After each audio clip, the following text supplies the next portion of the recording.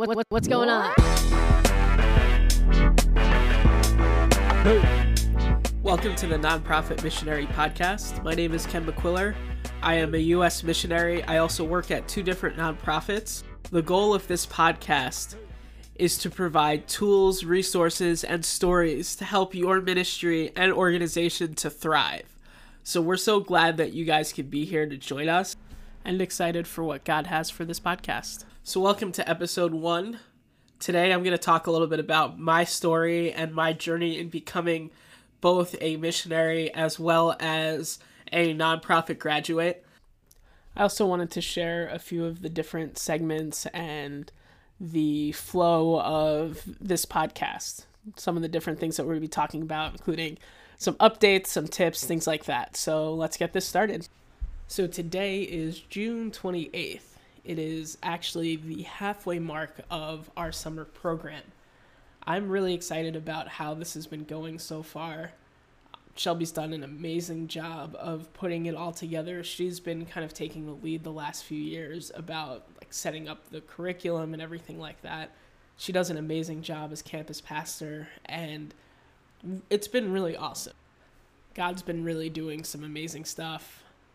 We see just an amazing partnership with a lot of different people.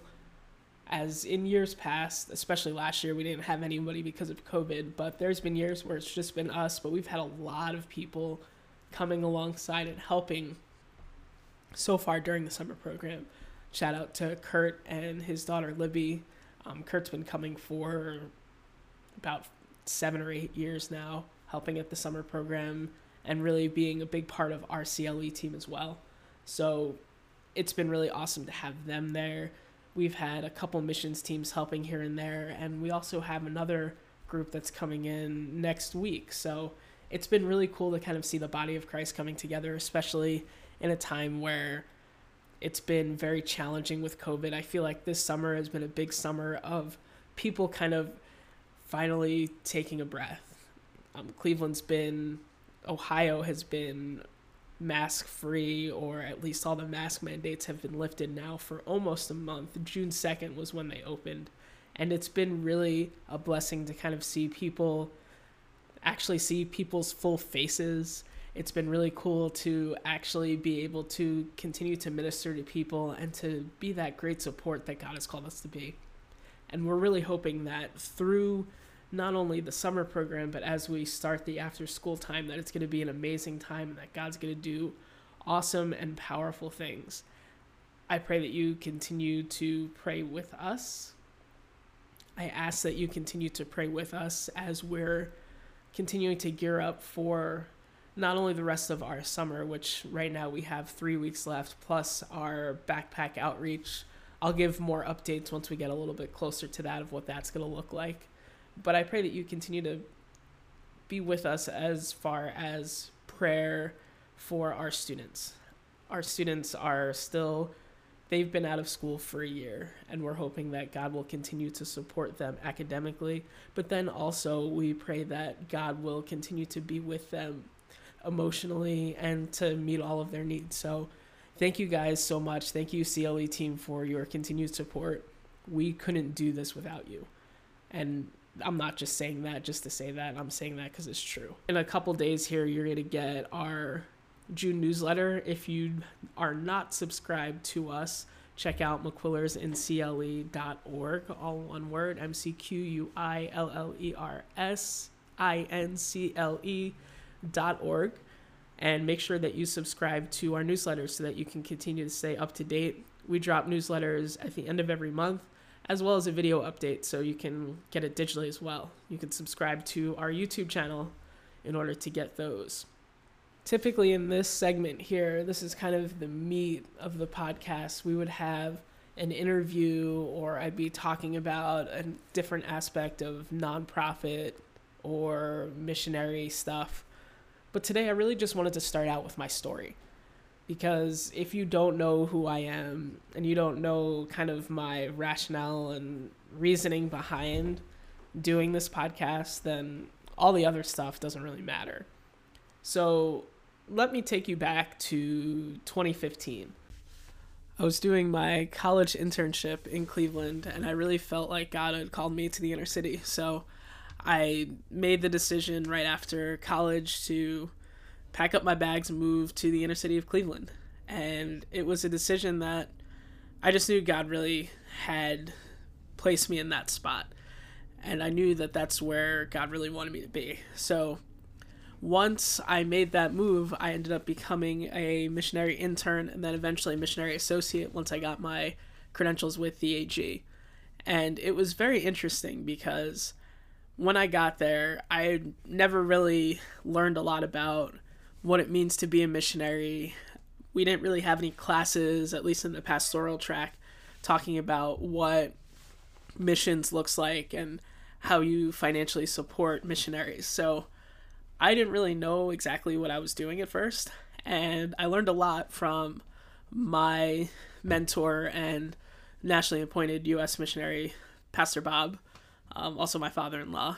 And I learned that the idea of doing a lot of phone calls, doing a lot of the different things that you have to do to raise money, going to a lot of different meetings, and it was very interesting. And I ended up becoming very lazy with it.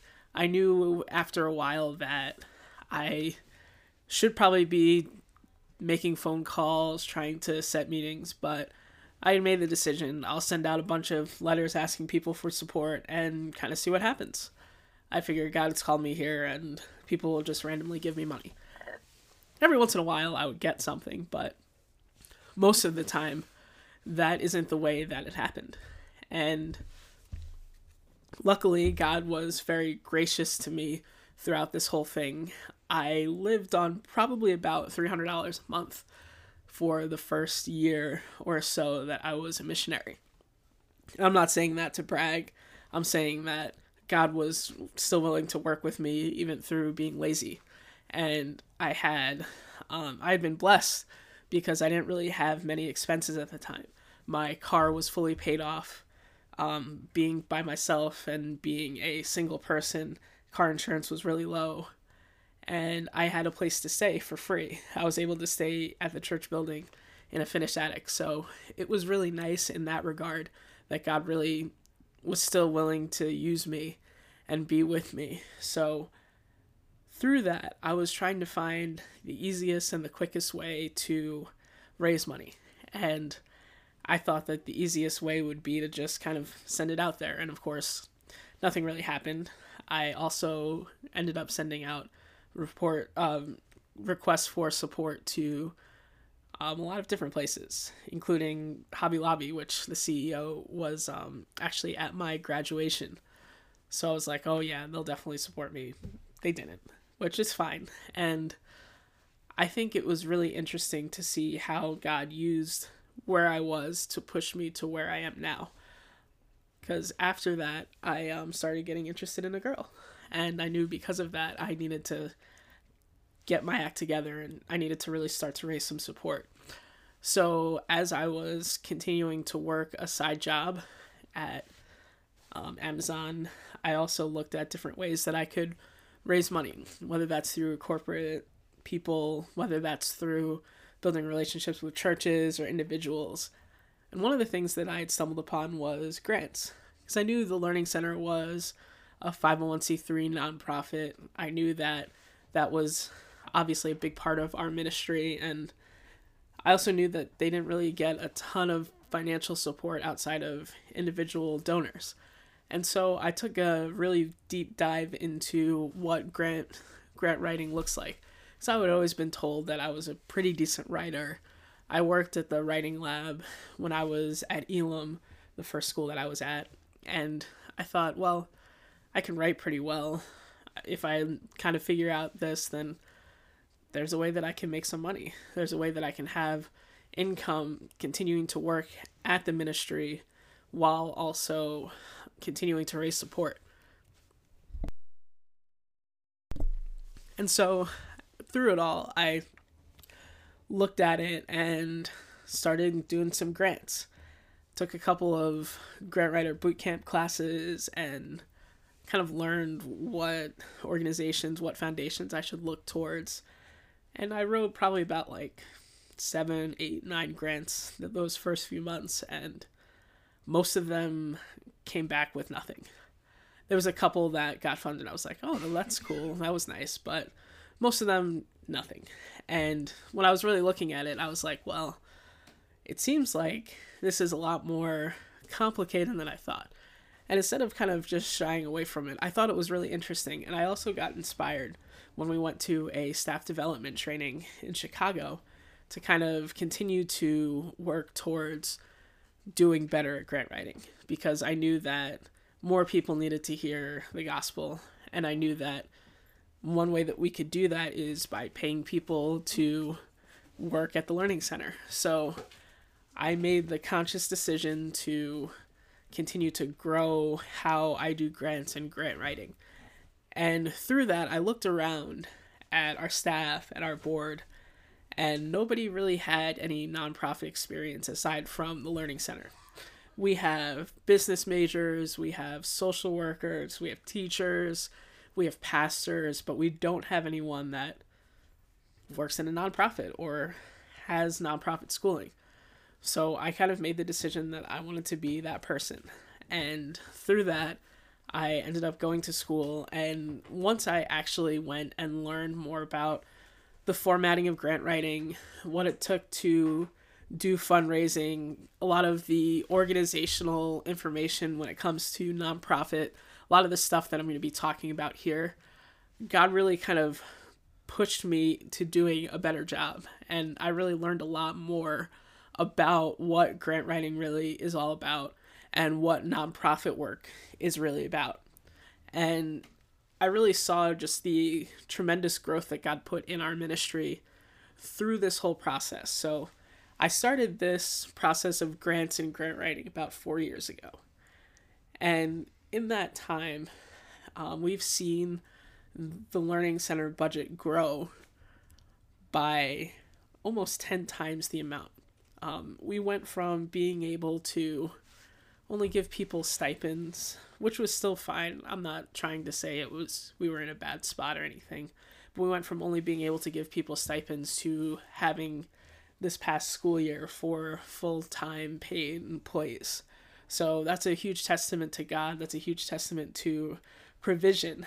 And I knew for me, I didn't want to just keep this information bottled up. I know that I see a lot of different opportunities when it comes to grants and missions work combined, because while it's really nice that we are missionaries, I think one of the big waves of the future for the church is to get more involved in the community, whether that's doing more out-of-school time work, whether that's doing a food pantry or a food bank, whether that's doing some kind of workforce development, whether that's hosting a homeless shelter. There's a lot of different things that people will need, and there's a lot of different ways that we can reach other people aside from just on Sunday mornings. And I wanted to help be a part of providing those resources for people. So that's kind of a little bit about myself and why I decided to not only do this podcast, but why I also decided to become a nonprofit professional. And I think through all of that, God has really shown me a lot, and it's helped me to be a better missionary. It's helped me to up my game with social media. If you don't follow us on social media, you should. McQuillers in CLE. It also has helped a lot with a lot of different things, such as doing proper email send-outs, working on scheduling things the right way, working on planning.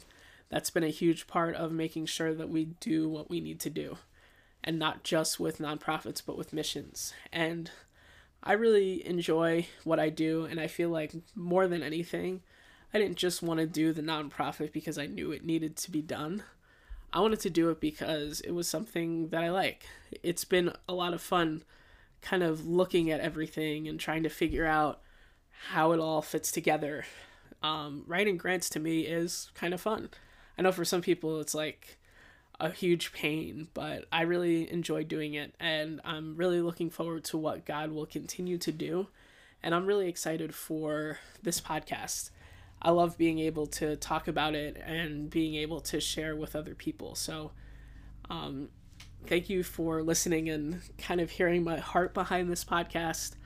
And I'll give more and more information about what we do to kind of give the short 30-second version of an overview of our ministry.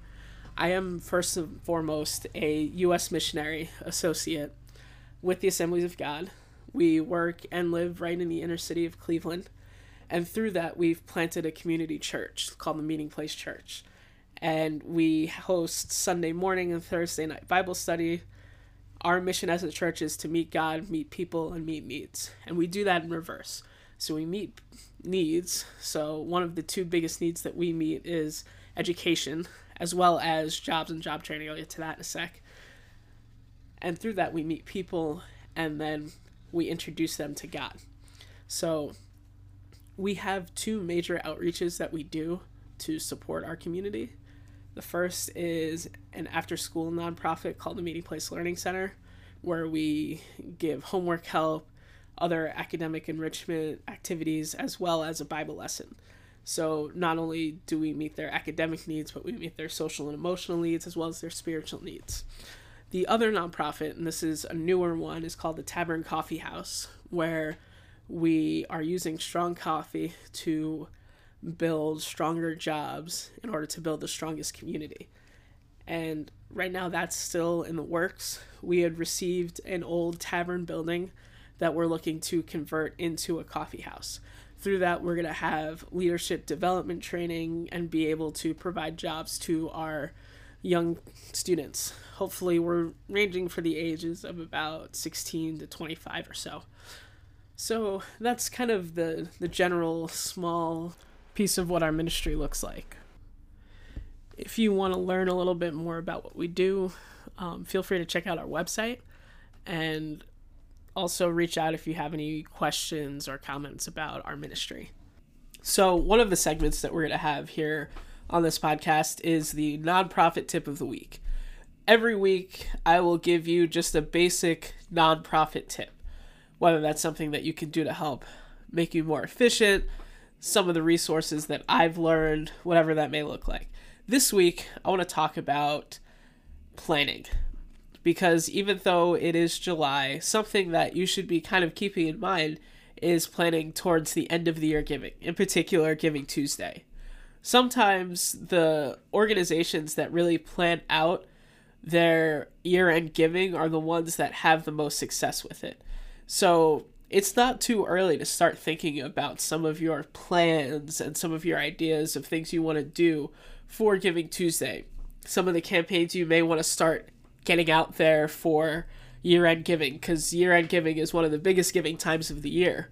So as just a basic tip, I would say start that planning process now. Start to figure out what you want that to look like now. Therefore, when October rolls around, you can just start executing that plan. You don't have to worry about if everything's going to flow right or anything like that. You'll already have that set. So really, in general, when it comes to planning, you should always have your plan at least 2 or 3 months ahead of time. And that's not to say that you can't start executing that early, but I would just say as a general rule, like, yes, it's July, but start planning your end of the year giving. And so this next segment here is called Confessions of a Missionary. And I call it that because, first of all, it's going to be fairly vulnerable, but also, for me, it's one of those things where I feel like it's sometimes challenging to express to pastors some of the things that are very challenging for missionaries to deal with. So each time we do this, I'm going to take a specific thing that I would basically phrase it this way. What would I love to tell a pastor that's really challenging for a missionary, but it's also hard for them to actually say to them? So today we're going to talk about communication, because to me that's one of the most challenging things as a missionary. Just kind of as a general rule, we're usually asked to call, let's just say we call 10 pastors a day. You're lucky to get in touch with about 1 or 2 of them. And for the most part, this is true. Now, for me as a missionary associate, I can't just open up the phone book of the AG and just call random pastors. I have to use my network. So cold calling for me doesn't happen as much just because it's, for the most part, not really allowed. But when I'm communicating, even with a lot of the pastors that I know, sometimes it's very, very challenging. So one time I got an email from a pastor, and I didn't reply to him right away because I was not in the office. And he replied back, "Did you get my email?" less than 24 hours after he had sent it. And then I emailed him back and didn't hear from him for almost a week and a half. And to me, like, that's one of the more struggling things when it comes to talking to pastors. If you are a pastor listening to this, please don't ghost your missionaries.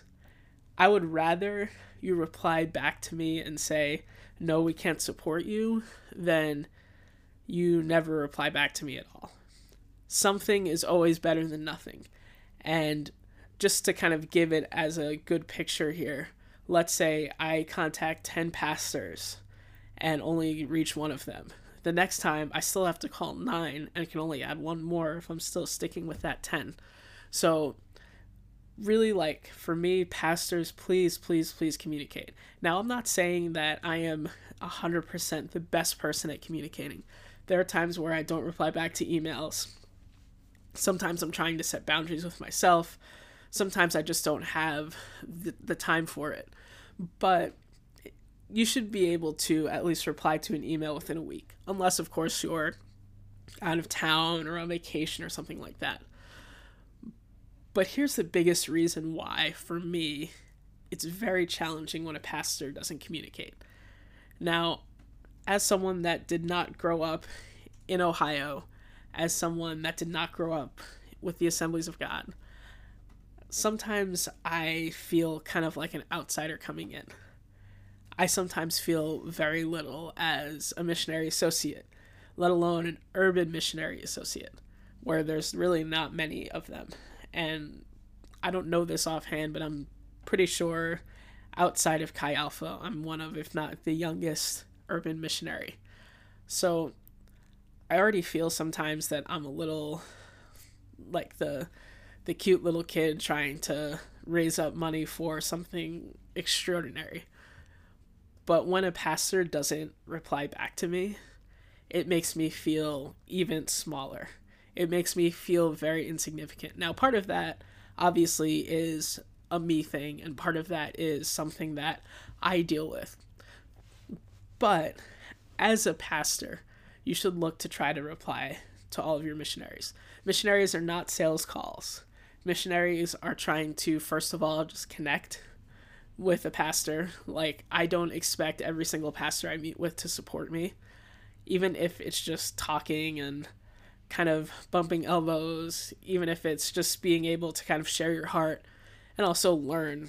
Like, a lot of the people that I talk to, a lot of the people that I meet with have been in ministry a lot longer than I have, and I want to hear what they do and how they do it.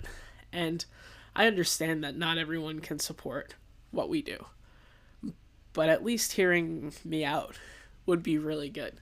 At least being able to communicate would be excellent to me. I understand that not everyone does emails, not everyone does phone calls, but at least giving that decency of, I reached out to you, can you at least reply back? That to me is one of the bigger struggles as a missionary, and I would bet if you ask any missionary friend, they would probably say the same thing. Now, for me, fundraising isn't just a task to get through in order to get on the mission field. I see it as a part of ministry. But I understand that it can be very daunting. I understand that it's very challenging for a lot of people to ask for money. For me, it's still very challenging just to say, hey, can you give me X amount of dollars? But in the same way, at least don't ghost your missionaries. If someone calls you, just have the decency to call them back. Even if it's we don't have the money for you right now, or I'm really busy, I don't know if I can schedule another missionary, at least let them know. That way they can feel like a human as well. Because sometimes, like, calling pastors and leaving voicemails, it makes you feel like a sales caller. It makes you feel like you're one of those telemarketers. And no one likes feeling like that. So I encourage you all, pastors, make sure you communicate. Make sure you're sending replies back. I'm not asking for something within an hour, but a couple days shouldn't be too hard. I understand also that not everyone has the same day off. Some people have off Mondays, some people have off Fridays, some people do other stuff. But like, if you don't get back to a missionary in a week, to me, that's not the way to go. So that's Confessions of a Missionary for you. Thank you guys so much for listening into the Nonprofit Missionary Podcast. If you want more information, feel free to check out our website, mcquillersincle.org. Also, feel free to email us at mcquillersincle@gmail.com, all one word. And we would love to hear back from you. If you have any questions, I'll feel free to send them my way, and I will get back to them as soon as I can. Thank you guys again, and God bless, and have a great week.